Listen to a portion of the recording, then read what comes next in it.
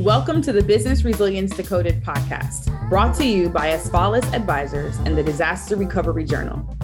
Crisis management in today's world is ever-changing, and this podcast is our commitment to help you navigate successful outcomes for any crisis you may face. I'm your host, Vanessa Matthews. I specialize in providing insights and solutions for crisis, continuity, and resilience across industries from real estate and healthcare to terrorism in the airline and transportation worlds. No matter what industry you're in, this podcast will provide you the tools to build resilience in your organization. Welcome back to another episode. Today's title is Business Continuity During a Recession, What You Need to Know. This is a solo episode where we'll talk a little bit about what to expect and what you may want to take into consideration when we hear the words recession or an economic slowdown.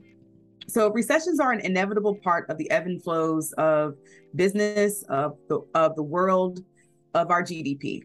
And yet they still cause a lot of panic and distress whenever we hear these things on the news and we see things happening within society that reflects that we're in a slowdown.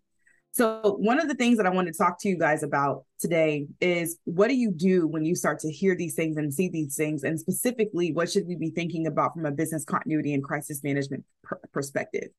The first concern that most people always have, especially in business, is the concern about your cash flow. And questions that come to mind for me are, is your business financially resilient? Is your household financially resilient? Will you need to conduct layoffs or cut on your spending? Are your clients and customers still able to pay their invoices on time, or are they also cutting back? And is it possible for you to cut expenses in an area unrelated to payroll to help you avoid layoffs?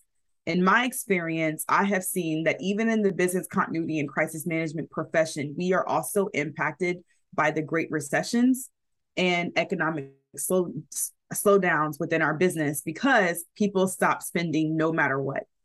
And as a business owner, I can also tell you, in my experience, we have had to cut expenses. We've also had to cut CEO and leadership salaries in order to make sure that we can maintain our people through the slowdown.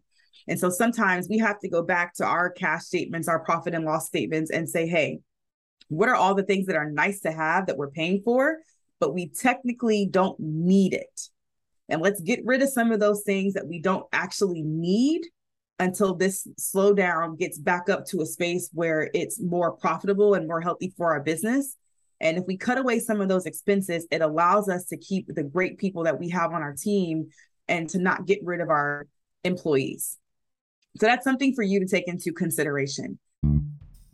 Fusion Risk Management is your North Star for operational resilience. The Fusion Framework system provides a foundation that enables you to understand how your business works, how it breaks, and how to put it back together again, which allows you to make data-driven decisions so you can anticipate, prepare, respond, and learn through business disruptions and major crisis events.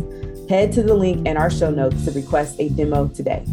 Fusion Risk Management, building a more resilient world together. The second thing is that your employees are likely feeling anxious about possible layoffs. And so it's really important that we communicate during these times. If you will not be conducting layoffs, this is a good time to communicate that to ease any anxiety or concerns that they may be experiencing. If you need to conduct layoffs, how can you do so in the most empathetic way possible?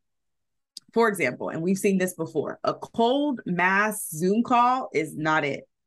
Hashtag sis, not it. How you conduct your layoffs will impact the morale of your remaining employees and your ability to recruit talent in the future. And what's important about this as well is we're in a time where we're 2.5, 3 years out of a pandemic, kind of not really, entering into another one.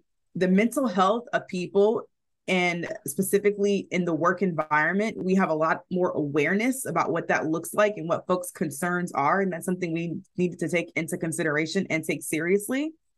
And so it is really important, and also from a public safety perspective, that we're very mindful of how you, as businesses, put your hiring managers, your HR team members, and employees in predicaments when conducting a layoff and what that means. I'll never forget at a previous company, a Fortune 200 business, they conducted layoffs. And the week before those layoffs, they did a sweep through the parking lot. And they found about 5 or 6 weapons, to include guns, in the parking lot, because employees were expecting to hear that they were going to be layoffs. So the security team took some extra steps to see what would the environment look like if we did it today, and who had things in their vehicles that could potentially cause harm to the workforce. Those are things that you might want to take into consideration. But again, the point I want to make here is the importance to being empathetic and to remember that people matter and people are first. How we treat people, how we talk to people is a part of managing risk, and it's also a part of how you manage and get through a recession. The third point that I want to make for you is recessions are temporary. There's a beginning point and an ending point every time. It's never when we want it to be. It is temporary.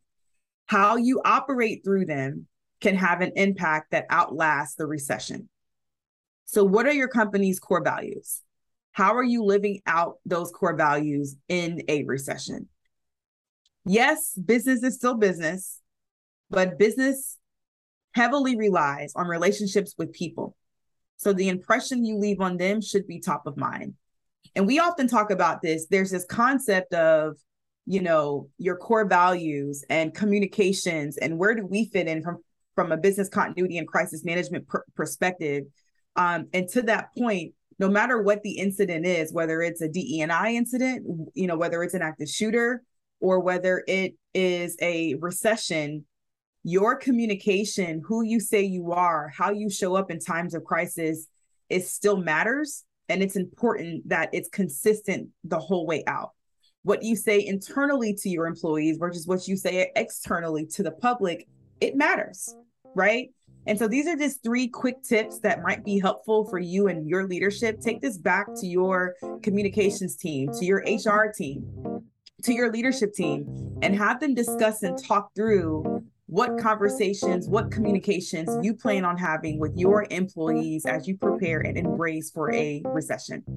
We'll see you on the next podcast. Thank you for listening to the Business Resilience Decoded podcast, brought to you by Asfalis Advisors and Disaster Recovery Journal.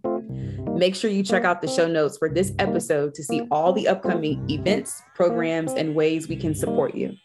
Make sure you subscribe to the show wherever you get your podcasts, leave us a review, and share it with a friend. Thanks again, and I'll talk to you in the next episode.